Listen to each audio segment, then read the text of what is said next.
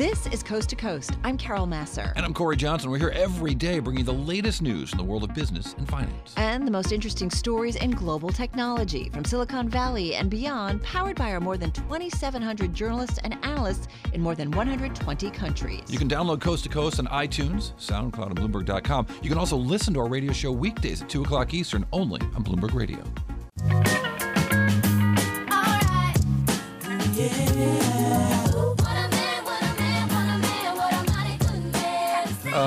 Of course, Warren Buffett, known for his acumen and what a good man he has been as an investor. He and Charlie Munger, great stock pickers, not just good company owners. But the stock picks changed quite a bit in a 13F filing we got yesterday. Most notably, at least to me, was adding Teva Pharmaceuticals and getting out of IBM. Noah Buhayar joins us right now, Bloomberg News Finance Reporter, who covers Berkshire for us. And Noah, I can't figure out, and I've been trying to do the work, if he might have actually made a little bit of money in IBM, but not what he thought he was going to have happen.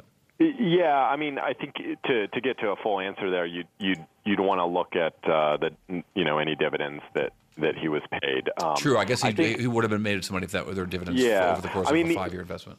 This much we know. I mean, the average purchase price for a lot of that IBM stake was around $170, and if you look at where IBM's been trading recently, it's trading 156 right now, and that's up a lot from where it was.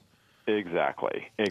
So, I mean, this was for a lot of years money that he invested that to be generous, didn't go anywhere, and at certain points over the last several years when he held it was underwater. I mean, there were disclosures I remember in Berkshire filings that some quarters it was underwater by about $2.5 billion in that ballpark. So it's really one of these rare instances where Buffett has bet big and it hasn't gone well. In 2011, when he got involved in the stock, sorry to jump in, Carol. In 2011, the company had a $15.9 billion profit.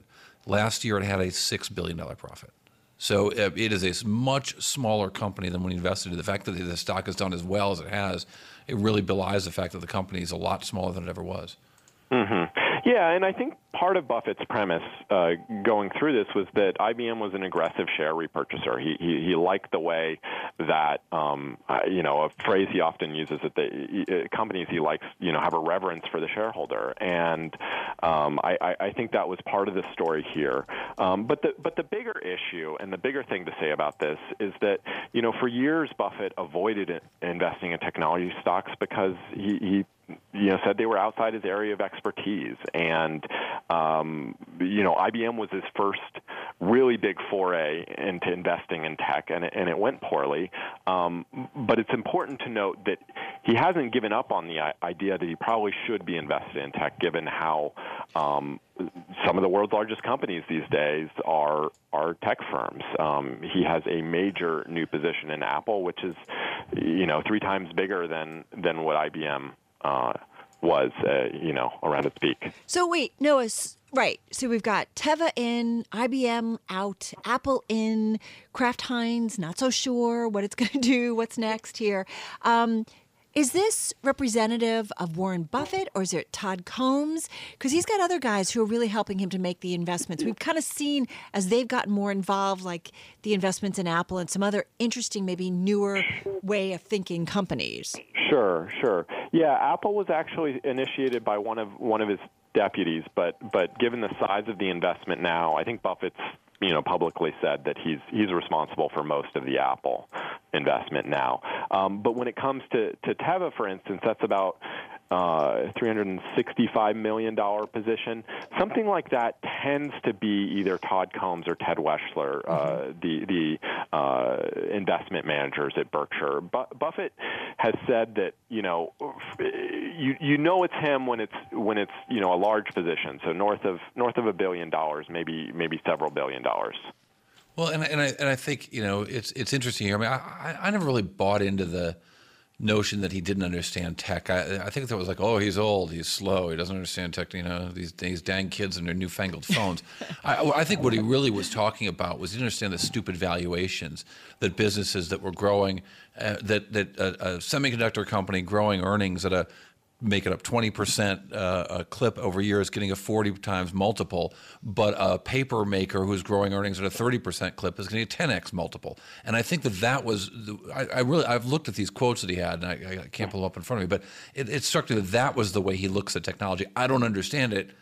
It being the valuation of the market, not the technology itself. Mm-hmm. No, that's a good point. And also, Buffett's someone who likes to invest in companies that he can feel good that they'll be around over the long haul. And as we know with technology, some of these companies, it's harder for them to establish the kinds of business moats that he likes. And in Apple, for instance, they have an incredibly sticky ecosystem of products that keeps people buying iPhones and increasingly using their services. So I think that's a factor here too. And being all in, Berkshire boosted Apple. Was it also BNY Mellon, Monsanto, USB, and then they reduced, Berkshire reduced in IBM, General Motors, Wells Fargo, a few other names, correct? Mm-hmm. Yeah. So this is what we typically see, right? Sanofi, that was another one. They reduced their stake. I thought Wells Fargo is really interesting, given his long-term support of that company. Right. 20 seconds left here. Is there any key takeaway for kind of the general investment audience that we can make here? Yeah, I just think more continued rotation out of IBM into Apple and a couple new interesting names. Good stuff, Noah. Man, thank should you. have Noah do radio all the time. That was good.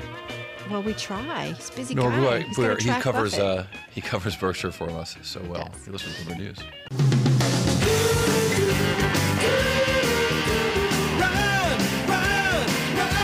All right, check this out, everybody. This next company says it has created the world's first artificial intelligence wellness companion. Great for those who run, like our own Cory Johnson.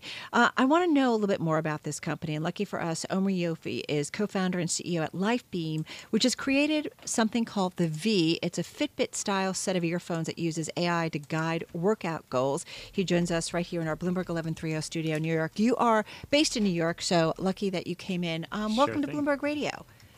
Tell us about this device. You sent me one. I've been taking a look at it. It's called the V. What is it? Yeah. And Thanks for having us. Yeah, you're welcome. So V, as you said, V is your personal trainer for body and mind using artificial intelligence and voice.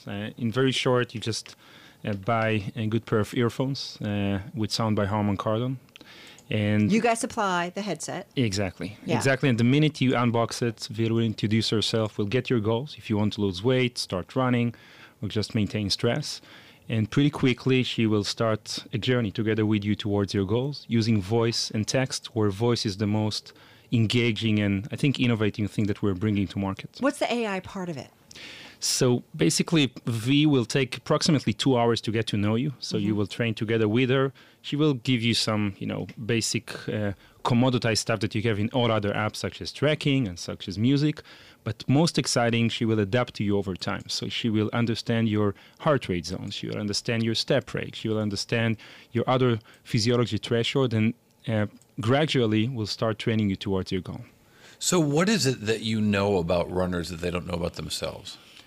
So I think there are two interesting areas. The more practical one is just the ability to translate lots of data into a conversational experience. You don't want to boost people with tons of info and graphs and stats. People are all fed up with this pretty overwhelming tech that they get into their trackers and into their phones, earphones, and apps. I mean, I actually said to our producer, sometimes I just want to do. I want to do my workout. I don't really care if I hit these metrics. I just want to go work out. And let's give a practical example. If you want to burn fat, I will not say a word or send any screen or notification. The only thing we will say is just step to the beat. Just we'll drop you a beat and we'll help you coach in real time using voice exactly like a regular, it can be a Peloton or a personal trainers gives you in real time. And that's the beauty of, again, translating lots of data into a compelling, almost human experience using voice. So tell me, because I've got a Peloton and I do use it, and I've already got a headset because I want to tap into the class there, either a live one or part of the library. So tell me how I can use this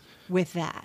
So we are currently, and I can share more info, but regardless other integrations, we're currently being super careful and delivering a fully gated experience with our device. In other words, when you put the device on yourself, you'll get your heart rate and your steps and cadence and weather around you and lots of other cool stuff.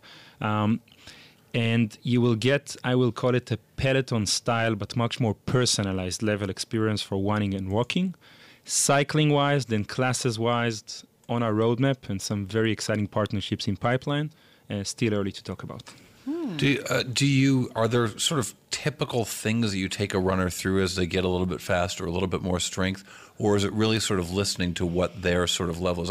My friends who train with heart rate monitors and are usually the triathlete geeks who will buy any piece of equipment, anyone will sell them, but really work at training at max capacity. It's a big deal in Silicon Valley, right? As you can imagine, teched out geeks in Silicon Valley. Keith Raboy, a great tech investor with Coastal Ventures, is always posting his max VO heart rate after a 40-minute workout, and I think, my God, is he still alive? But those, it would seem that that's one way to train. There's probably somewhere in between not monitoring it and monitoring everything. That's correct. And I want to build on what you said to explain. My passion and our passion, I think, on our true mission. It's beyond AI and some cool technology. Our mission is to democratize and to lower the barrier of the regular human being out there. It doesn't matter if it's in New York, Middle America, or Japan. It doesn't matter, to get an adaptive, personalized coaching to be healthier and happier.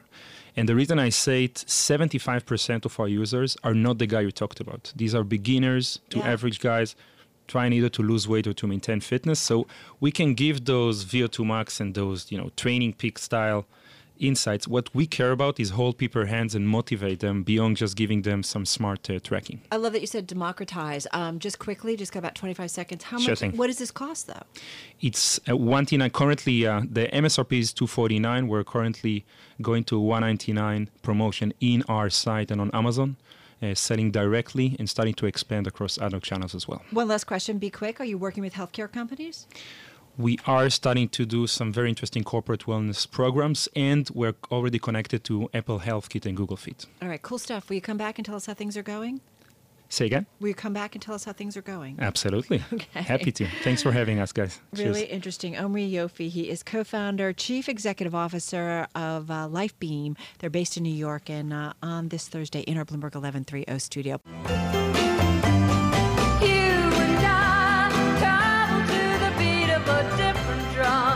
Alternative investments is in the eye of the beholder.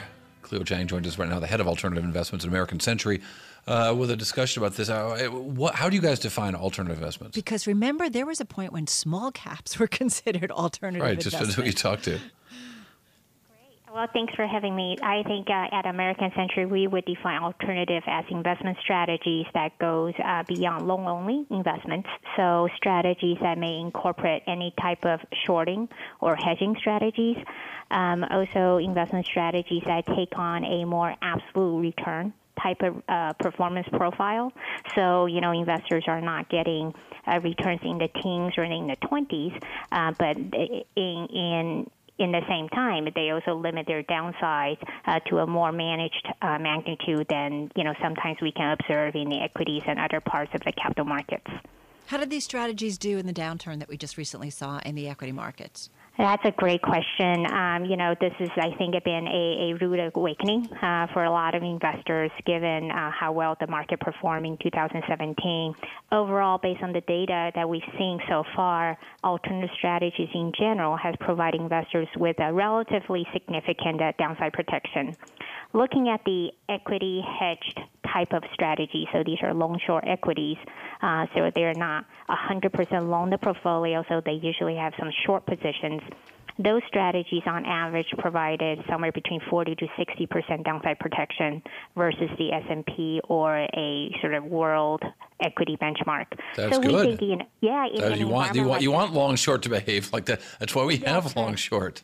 That's right. So, we're not expected to give clients necessarily 80 or 100% downside protection, but I think in a time like this, 40 to 60% downside protection can give the investors a lot of comfort to remain in the market. Are these active shorts, or is this says a former active short seller. I'll warn you about my bias. Are these actual short sellers trying to find crummy stocks that people shouldn't own and shorting them, or is it just this lazy index against, or betting against the index or the inverse of the index? That's a great question. I think during normal market environments, we would expect the single name shorts, right? Like you said, they're finding the really crummy stocks and short them to perform better than just shorting the broad markets. But I think during what we saw last week, where the broad market sold off, your sort of ETF shorts or index future shorts probably gave you as good of protection as those single name shorts. I know you guys, the goal is for lower sensitivity to interest rate moves, and that's one of, the initiatives that you guys go after. Having said that, we are, expecting a higher rate environment. So how does that shape maybe the alternative investment someone might want to seek out?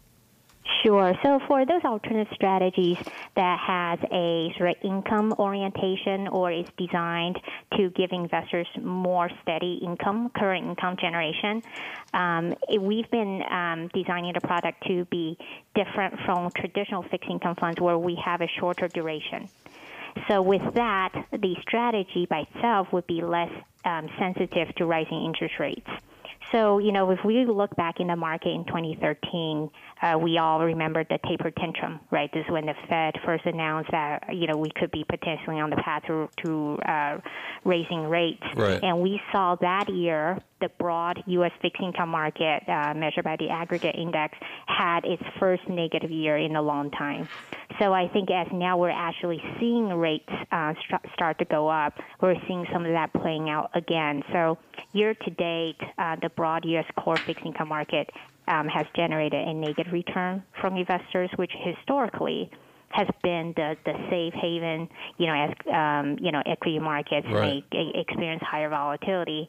But do you feel like at this point we've seen this big move in the vol? We saw suddenly, stocks actually like go down for to a notable amount.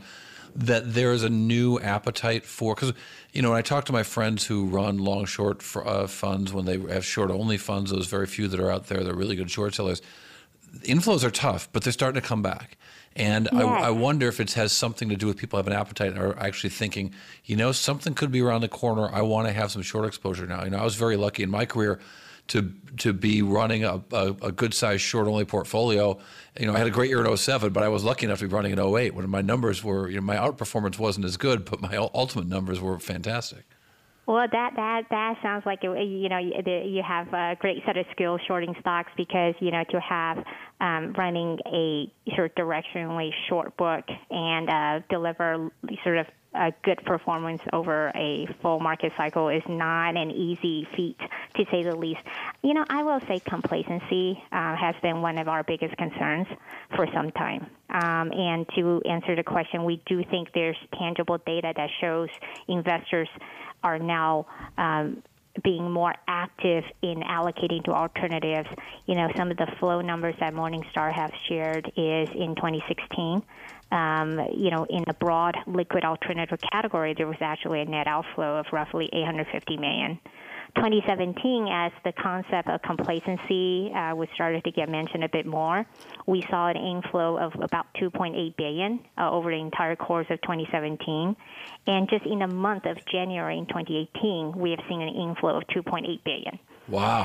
So the answer is yes, people are worried and they're putting their money where their mouth is. That's really interesting. Yeah, so these numbers, we're still early, right? We're only sort of halfway through February, but, the numbers through the end of January, sort of as published by Morningstar, we do think there's been a significant turn in investor behavior based on the flow numbers that we're seeing. And they got to feel smart right now because if they got more short in January and they had this event happen in the end of January, February, that's really interesting. Cleo Chang, so interesting to hear this, the notion that investors are actually got a little more fear going on right now, even though the fear index is showing it as well. Cleo Chang is the head of alternative investments at American Century. Guess who's back? Back again. Yeah, guess who's back, everybody? Slim Shady. Big tech is actually back in focus in the markets. We want to talk about that with Elena Popina. She is equity markets reporter at Bloomberg News in our Bloomberg 1130 studio. You know, for a long time in this market environment, the equity market environment, we talked so much about the FANG stocks, whether it was Facebook, Amazon, Netflix, Google, and the like, that these were your market leaders. That's back? It is back, though there is a lot of concern right now that the stocks have ran so much over the past year. They have to deliver. They have to live up to the expectations on the earnings side and the profit side. So we're seeing some mixed reaction now that the global equities are rebounding. We're seeing some mixed reaction among the tech mega caps. Wait, so which ones are leading? Well, the technology stocks are broadly up right now, but the people I'm talking to are saying to me that, look, there is a lot of concern as to how sustainable this rebound is going to be. Well, when you look at some of the biggest advancers today, Applied Materials are up, Cisco are up. There are some good earnings and some profits that are coming ahead of the estimates. But, on a general perspective, some concern about this group keeping its rally, the pace of this rally, this concern lingers. It's got to help too, Cory, when we talk about Warren Buffett, beefing up his stake in Apple, things like that. Well, I would think maybe even more so that this is a risk on. I mean, this is, again, the absolutely correlated asset of Bitcoin up a lot. We see CPI news strong in it, markets rally. And it seems that when risk is on, growth stocks are on. And these are perceived to be growth stocks. It is completely true, but we are seeing a lot of the big names like Berkshire Hathaway increasing their stakes in companies like Apple, for example, but at the same time almost closing the stake in IBM. So there is a lot of there's some kind of shift happening under the surface. We've seen a lot of big headlines, but I'm talking to a lot of the experts that are saying to me that we are yet to see some very big announcements or some big important data points when it comes to hedge funds increasing or decreasing the stakes in some of the high flyers. So are they increasing or decreasing? Or we don't know yet. I'm writing a story right this moment, which basically looks at the average. And on an aggregate scale, hedge funds have decreased the stake in the FANG stocks in the fourth quarter of this year, which is a turnaround from in the fourth quarter. In the fourth quarter of 2017 right. So it'll be fascinating too, Cory, right, to see, and Elena, whether or not, right, because they had a tremendous run last year. So you could see them maybe popping out of some of those names and maybe banking some of their gains at this point. But whether the volatility, where we saw them sell off, Elena, whether or not they got back into some names because they could get them at a cheaper price. Right. So volatility is subsiding now a little bit, but the hedge funds managers I'm talking to are asking one and the same question. What are the next FANG stocks? What are some of the stocks that have been left behind that have this star potential? What are some of the beaten down names that we can just buy the bargain right now and that can have a 40+% performance over the course of this year? Yeah, and I think that we'll see what I mean. The Apple investment by Buffett is a curious one because, it's a cheap stock by a lot of measures, and I'm sure that the valuation and there aren't a lot of, as he's pointed out, the Berkshire Hathaway has gotten so big that they can't get involved in just anything. They've got to have things that are actually big enough where they don't have to be such a giant participant in the stock. But Apple's trading at an 18 PE, but that's including tons and tons of cash and 1.2 times its earnings growth rate on a not strong earnings year. Right, and I'll play the devil's advocate here. We just had Apple's earnings a few days ago, and there was some mixed reaction because there was some concern about the estimates for this year, and it remains to be seen whether they would be able to deliver and live up to those expectations. The stakes are high. Of course, the numbers, the earnings numbers of Apple and some of the other big companies, earnings are amazing, but the stakes are high. The pressure is really high right now, so it's going to be interesting to see what happens next in terms of the forecast and the projections. There's a conference coming up too, the Goldman Sachs Tech and Internet Conference in San Francisco, right? And there's going to be a lot of folks presenting, Cisco, AMAT, Snap. I always love these kinds of events. Cory and I we'll kind of keep an eye on stuff like this because we do get headlines out of it. Yes, exactly. And we have a few reporters on the West Coast and on the East Coast, attending those conferences, talking to some of the executives. And we will be writing a few, big and small stories, so be on the lookout for some headlines and maybe market moving scoops. Yeah, exactly. I mean, but it's not like anybody's turning their back completely on the big tech. Not necessarily. It's just, we're trying to see where on this, risk-reward curve, on the concern about valuation and concern and optimism about the earnings growth. At which point would you want to buy, or at which point would you want to sell? And obviously, correction in the stocks market of as much as 10% made some of the stocks more attractive. So we are seeing buying the dip, but it remains a big question of whether hedge funds who are trying to predict the trend, whether they're buying or selling, or whether they're holding on to the positions they have. Yeah. We love to try. Yeah, interesting times, and risk on turns into risk off pretty quickly, maybe more quickly than ever before, as we saw from the market moves last week. So we'll see what this tech on and how long it becomes tech on and not tech off. We shall see, and you will be watching for us, Elena Popina. Thank you so much, Bloomberg News Equity Markets Reporter in New York. I'm driving in my car. I turn on the radio. How about you let me drive? Oh, no. Who's gonna drive you home? Honey, please, I'll do the driving. Drive on. Excuse me, I want to drive. Just drive, baby. It's the question that drives us. Drive a range, take a break. We can reach our destination. This is the Drive to the Close That funky music will drive us till the dawn. on Bloomberg Radio. Yes, indeed it is. Cory Johnson here in Los Angeles, Carol Massar back in New York, and with this Drive to the Close, Michael Cuggino joins us right now, President and Portfolio Manager of the Permanent Portfolio Family of Funds. It's a mouthful, but it's worth it. His numbers are good. He's got about $3 billion under management, joining us from San Francisco. Michael, always a pleasure. How'd you do last week? What did that feel like to you? I think we did fine. Yeah, I mean, we suffered in the short term like anybody to some degree, but our drawdown was much less, and we were diversified. So the equity alone sell-off didn't harm us as much as it did other people. Tell me about the calls you were getting there from some of your clients, Michael. We didn't get a lot of our clients have been preparing for such an event, so I don't know whether it was a real shock. I mean, when you think about it, we haven't had a technical correction before last week or the last couple of weeks since February of 16. And, to me at this point where we sit, this correction looks an awful lot like that one, where the bounce back was quick and swift, and it didn't change the fundamental outlook that corporate earnings are growing. The economy looks good.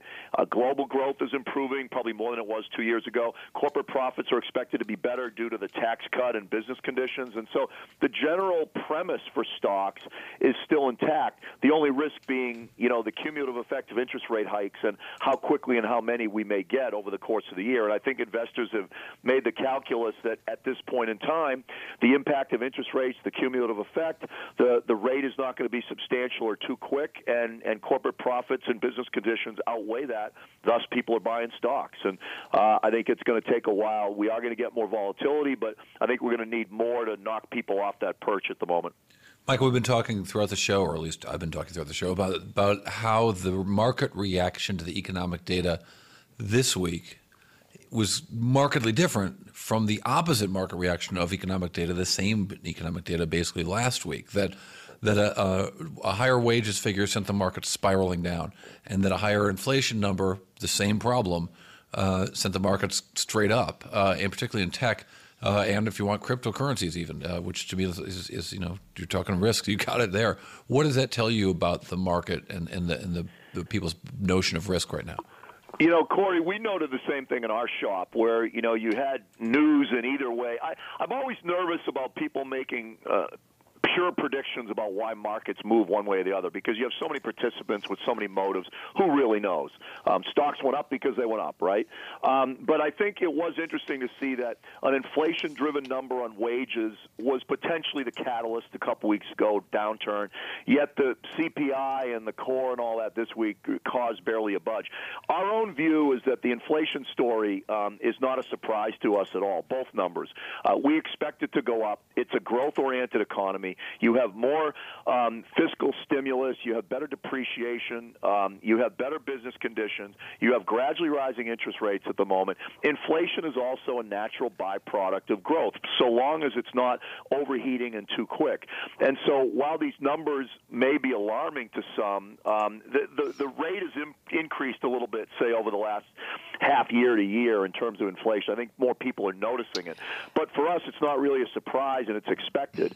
And the key is not that there's inflation, but how quickly is it going to rise? How quickly is it going to cause Fed action or market interest rate action? And how quickly could that derail economic growth both here and abroad? So Michael, if I can bump in for a second, what, if anything, have you done differently since the increase in market volatility? When things sold off, did you move into something? Did you add to positions? Did you sell out of anything? We've done very little with this most recent sell-off. I think we were positioned very well for going into this year, and we've been comfortable with that. We have been buying selectively in a few areas. I was going to say, you weren't adding on when some of that stuff was on sale last week? I mean, if you like being long Facebook as much as you're long, why wouldn't you buy more when it's down? We like the position we have at the moment, and there were some names selectively that we were getting into that maybe we were looking at in industry sectors that got beaten down. But the correction was over so quick, and it was a 10% correction. I'm not sure we're not going to have more volatility in another downdraft, and so I think it's definitely a chance to take stock of what you own and why. It's a chance to look to make improvements when you can, but not act drastically either. And so I think we like where we are, generally speaking. We did make some small changes, and that's been sufficient for us at the moment. Of course, that changes day to day. Tell me about your exposure. You got a lot of exposure to precious metals, right? Gold, some silver. Tell me, what's the thinking there? Is it because of inflation or what? Yeah, the thinking is that, our portfolio, our permanent portfolio is basically a wealth creation and maintenance strategy. And so we look at wealth as not just stocks and bonds. We look at it as a collection of all kinds of different assets that all have different correlations and interplay between each other. And so the properly diversified investor, in our view, needs to be exposed to assets like that, even when they might not be popular or they might be out of favor or whatever. And so from our standpoint, the reason an investor would own gold is the reason they would always own gold. It's an alternative currency, and it's an alternative to stocks and bonds. It's a hedge against uncertainty and risk. It's a hedge against hyperinflation and higher prices. It's a hedge against potentially downdrafts in stock and bond markets. And so it makes sense for investors to have an exposure to both of those metals. Silver, a little bit more industrial than gold, right, but they both have store of value properties. And so I think, you tend to see that in the long term, and we do expect inflation. We do think we have not seen a lot of inflation lately. Got it. And that given the growth orientation of the economy, we're going to see it, so it makes sense to hold some gold. Gotta run. Your fund down about 2%, putting it in the 83rd percentile among its peers. Michael Cuggino of the Permanent Portfolio Family of Funds. Move around. Motion creates emotion. I feel the earth move under my feet. You move like they do. I've never seen anyone move that fast. Shake. Shake. All right, people, let's move like we've got a purpose. Slide it on over. Company's called Movers and Shakers. They cost a little more, but that name cracked me up.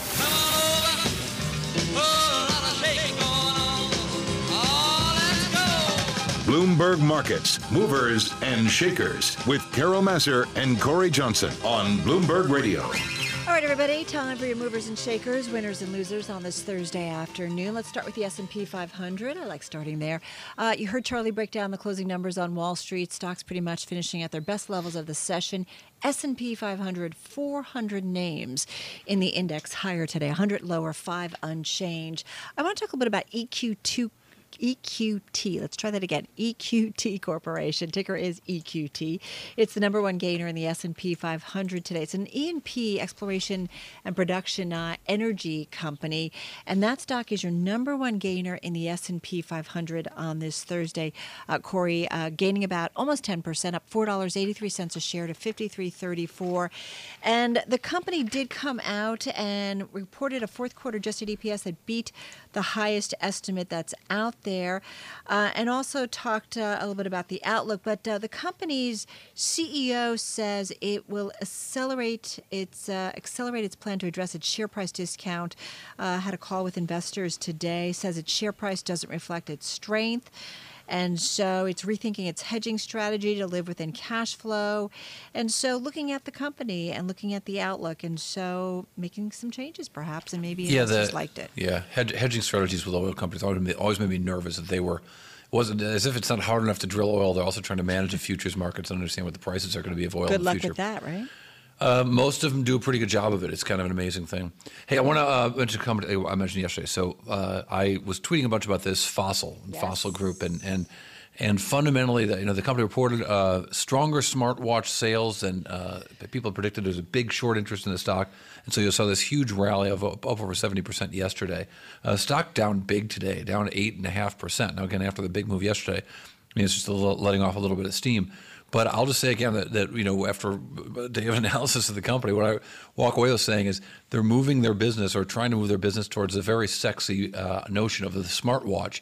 The problem is the smartwatch business is a worse business. The watches have worse margins, worse operating margins, and more of a bad thing is not going to be a good thing in the long run.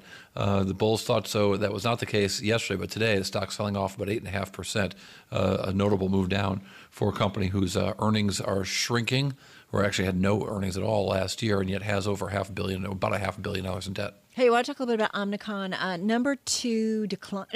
Number one decliner in the S&P 500. That stock down 6.6%. Company reported revenue for the fourth quarter that met the average analyst estimate, so it was $4.18 billion. There was a range between 413, 427. But I think there's some concerns maybe about the latest earnings report. And so we did see that stock under pressure. Fourth quarter revenue was $4.18 billion. $4.21 billion was actually the estimate we had. And their fourth quarter EPS, $1.09. But that, again, might not compare with some of the estimates that were out there. Nonetheless, some concerns among investors, and that stock was lower today. The worst performing stock in the Russell today was Textainer. What's Textainer? I'd never heard of Textainer until today. Textainer is a San Francisco-based company even. They make intermodal containers, and they were out with some news that said that their revenue missed expectations, but more importantly, revenue's up only 8%. There was a hope that it would be a lot better than that for the quarter, down 1% year over year. That's at least 3 years straight of declines for Textainer. They said in a conference call this morning that additional competition has led to lower returns on investment. Mm-hmm. And the first quarter is often a weak one. They're uncertain how aggressive their competitors will be in the coming year, and indeed in the first quarter.